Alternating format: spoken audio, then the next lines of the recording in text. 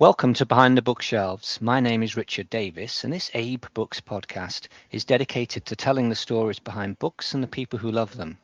Today we're talking to the folks from Berwyn Bookshop in Wales in the UK, a bookselling business that has been reborn after a fire totally destroyed their warehouse filled with books.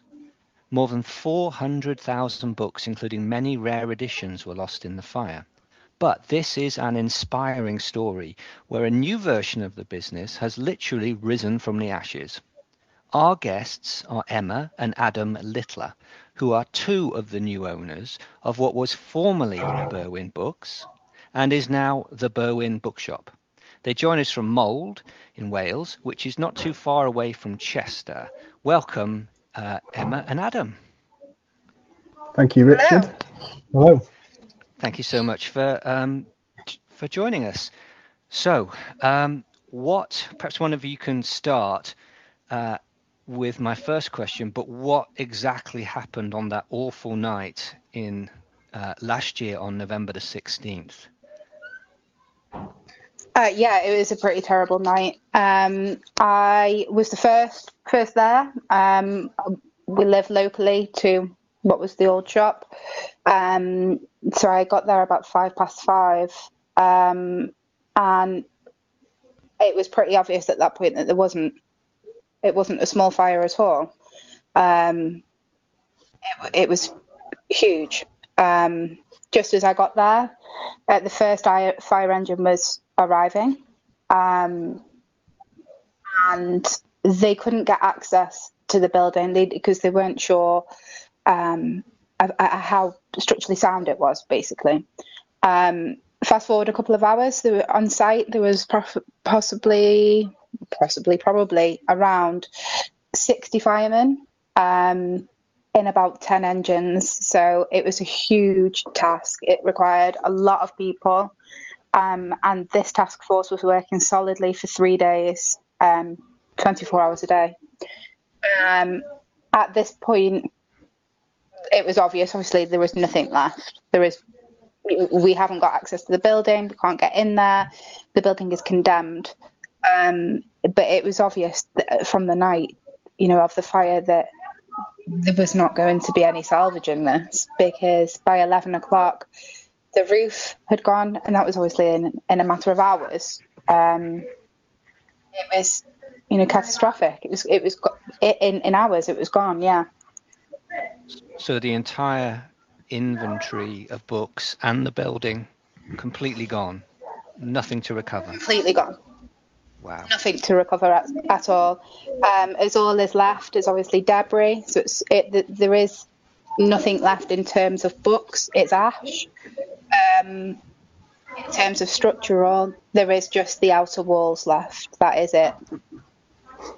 Wow. So what were your feelings when you saw this? You must have been shocked. Definitely shocked. Definitely shocked. Obviously, the process for the firemen is that they have questions to ask you, and it's really quite simple questions like, where are the doors in the building? Where is the gas box? But when you're watching it physically burn to the ground, obviously shock kicks in, and they're really hard questions to answer in that circumstance. Wow. So what, in terms of books, I said the number I've seen quoted is 400,000, but there must have been some awful. Well, I was familiar with Berwyn Books before. There must have been some really rare books in there as well. Absolutely. So it wasn't just devastation that volume of books has been lost anyway. It is that there is a lot that was of historical value that probably doesn't exist anymore because they were one-offs, or there is nothing like them. So there is no describing actually how much has been lost, because you can't value history. We had really individual pieces and from diaries from World War II that when the American GIs came over to England, they'd write letters and these books were filled with them. They were really personal, and there is no duplicate of that. So Adam, perhaps you can take this next question. But Okay. what happened next? How did the what decisions were taken, and how did you and Emma and your another colleague become the new owners of the business? Yes. So, of course, the fire and everything was absolutely devastating for everyone involved. The staff, like obviously, I knew about the shop and would go in there, owing to Emma working there, and our children loved to go in there quite frequently, really. But Stuart, who was the owner, he was absolutely devastated, as you'd expect. All the stock, he built that up over, I think it was 30 years that he'd been sort of building that collection of stock up. So it was his life's work has gone overnight. So he wanted to take a bit of time away, but it was a lot to sort of process. Through all the sadness and things, Emma and Katrina, who's also involved as a director,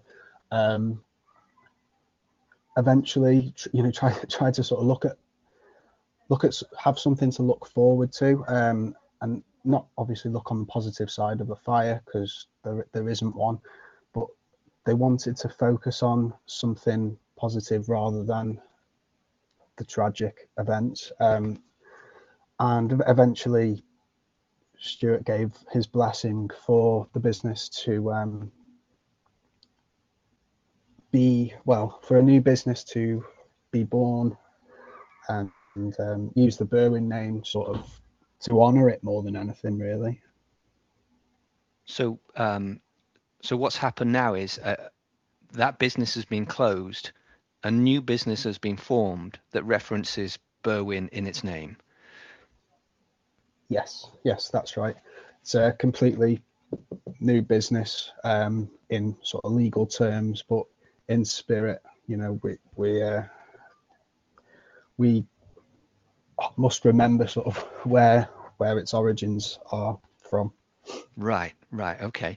So every book-selling business needs books, and the previous business lost everything. So you are up again and selling books. So where have the books come from? So yeah, with the press coverage that came, with the local news, and eventually it spread to sort of the whole BBC Wales, so national, not quite UK news, but national in a sense of Wales.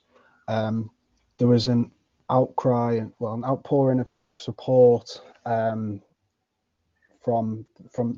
the local community and beyond, really. There was it was quite a small sort of customer base, really, in terms of coming into the physical shop, because it had only recently really opened that last year. But there were a couple who started a GoFundMe page for the staff at the time, because with it being so close to Christmas, finally sort of donated to that. But then, as you may expect, a lot of donations came in the form of books, and we've been absolutely overwhelmed by the amount of books that have literally been donated to us in from the generosity and kindness of people's hearts, really. We've had garages full, storage at the local football club or soccer, in their containers there, and also at Cafe Issa, where we're based now, they took donations as well. Yeah, so the community rallied around you then. Absolutely. There's no doubt about it. We wouldn't be where we are here today if it wasn't for the community support. They have really gone above and beyond to get this back on the road, and we felt like we owed this to the community that have helped us in that first couple of weeks. You know, we're still very early days. We are only 2 months into this new book business. It's still very early days, and even now, the amount of support that we've got it's overwhelming. It's incredible. People's generosity is just insane. I have no words to describe it, Richard. It's crazy, because a lot of people didn't know that we existed previous to the fire. It's taken a real tragedy for people to know that we were there, and those people that didn't know that we were there are now customers of ours, and they really have rallied round. Well, it's inspiring. So if you've got the books, the other thing a book selling business needs is a place to put the books. And it sounds like you do have a location again where the community has helped you. Can you explain about your new base? Yeah, absolutely. So Cafe Issa is a community interest company. It's actually an old community centre building, and it was formerly the county council's library. In recent years, Sarah Parker has revamped the building and made it into a cafe. And off this building, I'm just trying to paint a little bit of a picture to describe it to you. You've got like a hall that can be hired out for children's parties. There's a lot of classes there. They do martial arts and things like that. You've got the cafe. Dancing. Yeah, line dancing. You've got the cafe. You've got the bookshop where we are now. You've got a bakery, a pizzeria, and you've got the council chambers, the local council chambers. So it's a real hive for activity. So we're really honoured, that we've been asked to be a part of this. Without Sarah, this business would not be happening. Sarah contacted us within 24 hours of the fire happening and saying, if you're taking donations, we'll take them in at the cafe. And she helped us out massively, in the beginning. Roll on a couple of weeks after the fire, and she said, I've actually got a space that I think you might be interested. Come and see me. A shop was never part of the plan yet. This has all happened very quickly. Not short term, no. We really have. So your plan was to be an online bookseller. Is that correct? Absolutely, yes. Yeah. That is correct. Yeah. So we have experience with Abe, because we've listed books previously with Abe Books. So that was our plan. Short term, we'd be working from home until we could find a suitable premises. But this, within a couple of weeks, fell into our laps, and it was just silly not to do it. So here we are, 2 months into opening. We have our bookshop. We have an inventory online on Abe Books, and we're working really hard. So it sounds like you've become a community bookshop. Definitely. We have people that come in and just come in for a chat. There is no pressure to buy. You can't run a business with the impression making people spend their money. It's not going to work. But we have plenty of people that come in just for a chat, just to say hi. We'll pop in and just say, we're really glad that you're open. We're really sorry to hear what happened. And it's just really lovely, because people have somewhere to come and have a look at the book. There is nothing like this locally. Well, in fact, there's nothing like this within 50 miles of where we live here. So, yeah. So your husband and wife and Emma, you worked at the Bowen Books previously. How long were you with them? I was with them a couple of years. I managed the Bowen Books. We listed books online. The shop wasn't open, really, I'll be honest. There was two sides to the businesses. We actually had two warehouses. There was the shop side, and then what we called the Abe Book side.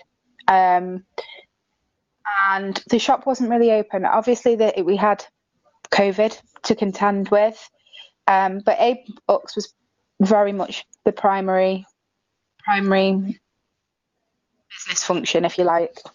Right. And Adam, what's your is this the first time for you working in the used books business? It is, yes. I am currently studying a master's degree in creative writing, so yeah, I do hope to sort of write my own books moving forward. But yes, this is my first sort of venture into the used books business, and you know, every day's a new lesson, and it's quite fascinating, particularly with the more antique books and the stuff that'll go on Abe. It's just, you know, there's just it's incredible the amount of different books that have been published over the years, and sort of the different topics and subjects and things that different people are obviously interested in. But yes, you know, I'm very new to it, really. Right. So in a learning stage. Being very modest here, Richard. He's being very modest. He is. Adam's background is in journalism, broadcasting, and creative writing. So he says that he's new to the book business. I suppose he is, but he's always had an interest in print and anything printed, really. So yeah, he's definitely undervaluing his expertise there. Well, it's one thing reading them. The next thing is putting a price on them. That's a little bit tricky. Yes. That is a common problem that we have, you know. As you can imagine, being husband and wife, it causes many debates. Yeah, it's not easy, is it? And everybody has different opinions, and it's sometimes really hard, particularly the more rare stuff. There isn't a guideline price, so you really do have to go off things like condition and you know, binding. Is it cloth bound, or is it got beveled edges, or is it illustrated? I don't know. I think this is where my expertise come in to it, because I'm pretty confident in valuing a book. However, Google and Abe Books, for reference, is my best friend. I use them frequently. All right. So so here you are back in business. What are your plans now with for the rest of the year? Well, that is a really hard question. We are really trying our hardest to keep momentum up. You know, the business is only 2 months old. We're still within the first sort of 6 months post fire. So I think on a personal level, myself and Katrina are still sort of trying to get over that a little bit. But it's busy, very busy. You know, there is two sides to the business. We have the shop and we have the shop front where it's very customer focused. But we also have the Abe Books side. You know, the Abe Books is our bread and butter. That is what it pays the bills. Second-hand books is a really difficult item to sell, because the newer stuff is in mass production. And then you've got to hit the market right for the rarer antique stuff. So we are trying to keep momentum up. We've been really fortunate to have, you know, Speak With Yourself, for example, or do a lot of work with local and national press. So we're really lucky and fortunate to be in the position that we are. It could have been very different. So we are just taking each day as it comes. I think that's all we can do at this point. You know, the business is in its infancy, and we just need to see where it takes us. Right. So for the benefit of listeners, and people are listening all around the world to this podcast, can you describe where you are, what Mold is like? It's a rural area, and from what I can remember, that's not a big town. So can you just describe your part of the world to us? Yeah, of course. So Mold is based in North Wales. It's a rural town. It's market town. It is a market town. Yeah, there's quite a large farming presence, just because of its location. Where we are based is actually in a little village called Minnedyssa, and it's about maybe 2 miles away from Mold. Mold is its main catchment area. So Mold itself, obviously, is a market town. So it's got a lot of shops. It's recently undergone a bit of a revival. So there's a lot of new businesses there. Minnedyssa is more housing. However, where the location of we are, it's in a bit of a forecourt, if you like. There's a bit of a quad of businesses. So you've got a supermarket, a small supermarket. You've got a hairdresser's, a fish and chip shop, a dance studio. And a pharmacy. Yeah, what else is there? A pharmacy. Yeah, so there is bits, yeah. So really the online business is probably going to be quite important for you since it's a small town, right? You have a limited number of customers locally. Well, I think all the publicity, although it's been like publicity around something awful, that might help as well, draw people into the area, into your shop. This is it. There is no better way of describing it, so I'll just be honest. People like to read about a tragedy because people want to help. And I feel like this has definitely given us a lot of exposure that we wouldn't have had had the fire not happened. Okay, it's been a really traumatic experience for us all, and it's really upsetting, and we're still sad about it because you cannot replicate that building. It was so quirky, and it just had its own presence. It felt like we'd lost a person, but I'm trying. We're trying as a team really hard, not to copy it because you just can't, but to bring that essence forward into this new business. And you are absolutely right. Yeah, without having an online presence as well, and having books for sale online, the business probably wouldn't work. So it is a massive driving force for us. So it takes some courage to start a business, and it probably takes even more courage to start a business when you're probably a little bit traumatized. Yeah, definitely. I know myself and Katrina, we haven't really had a great amount of time to think about it too much. We've been busy since the fire. We have sat there, till 11 o'clock at night, just discussing what can we do, replying to emails from customers that have seen, heard the news, and they're wondering what's happened to their book. It's been very busy. And yeah, it definitely has been traumatizing. I find myself now double checking that plug sockets and things like that are off. Right. It's been an experience, to say the least. All right. Okay. So my final question to both of you is, which we ask all our guests, that is, what book or books are you currently reading? And Adam, do you want to go first?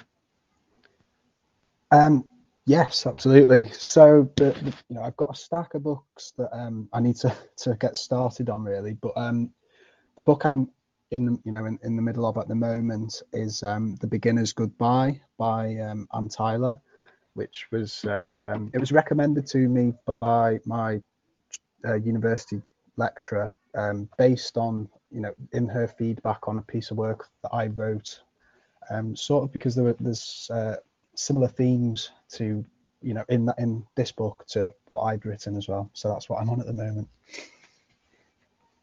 Smashing. And Emma? I am currently reading Shutter Island by Dennis Lehane, I think the surname is. Yeah, I think you're right. It's actually a film. Yeah, it's a film with, I think, Leo DiCaprio's in it. But yeah, it's a very good book. I'm enjoying it. I am 100% guilty for buying lots of books and they go in a to be read pile and they stay on the to be read pile for quite some time. Adam frequently is not very happy with me because he'll say, Emma, there's more books come. What are you doing? We own a bookshop. Yes, our house is just covered in books. All right. Stock and Okay. purchases. Yes. Yes, definitely. Yeah. That's a perk and also a problem of the job, I think. Definitely. All right. Okay. So that's all we have time for today. So I want to give a special thank you to Emma and Adam Littler from the Berwyn Bookshop in Mold in Wales. And everyone at Abe Books wishes you all the best for the future. We really hope that you go from strength to strength. Thank you very much. Thank you very much for having us, Richard. Thank you. Thanks for listening. My name is Richard Davis, and you've been listening to an Abe Books podcast, and we'll see you all again soon.